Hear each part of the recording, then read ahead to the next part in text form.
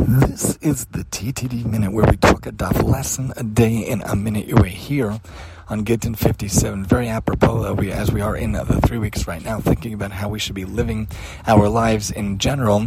The Gemara talks about two different examples, about two different stories of people, of actions of people who give their life al Kiddush Hashem. We should never know from such thing. One of the stories is about boys and girls that were captured, that the enemies wanted to do not nice things, terrible things with those children. Another story about a family of children that were asked to be idol worshippers, and unfortunately, tragically, they had to give up their lives. We should never know from such things at any level, but the question becomes, how can we live our lives? We should never be forced with such a decision to, God forbid, have to die al Kiddush Hashem like Rabbi Akiva and others. We should only think about how we could live al Kiddush Hashem. Every day, what could we do a little bit to live al Kiddush Hashem, to do good things, to do chesed, mitzvahs, and Torah every single day of our life, as we're in the 3 weeks and we're counting down the days that we hope we could see Mashiach and not have to have Tisha B'Av, but we are in the period of the destruction and how so much was lost. How could we rebuild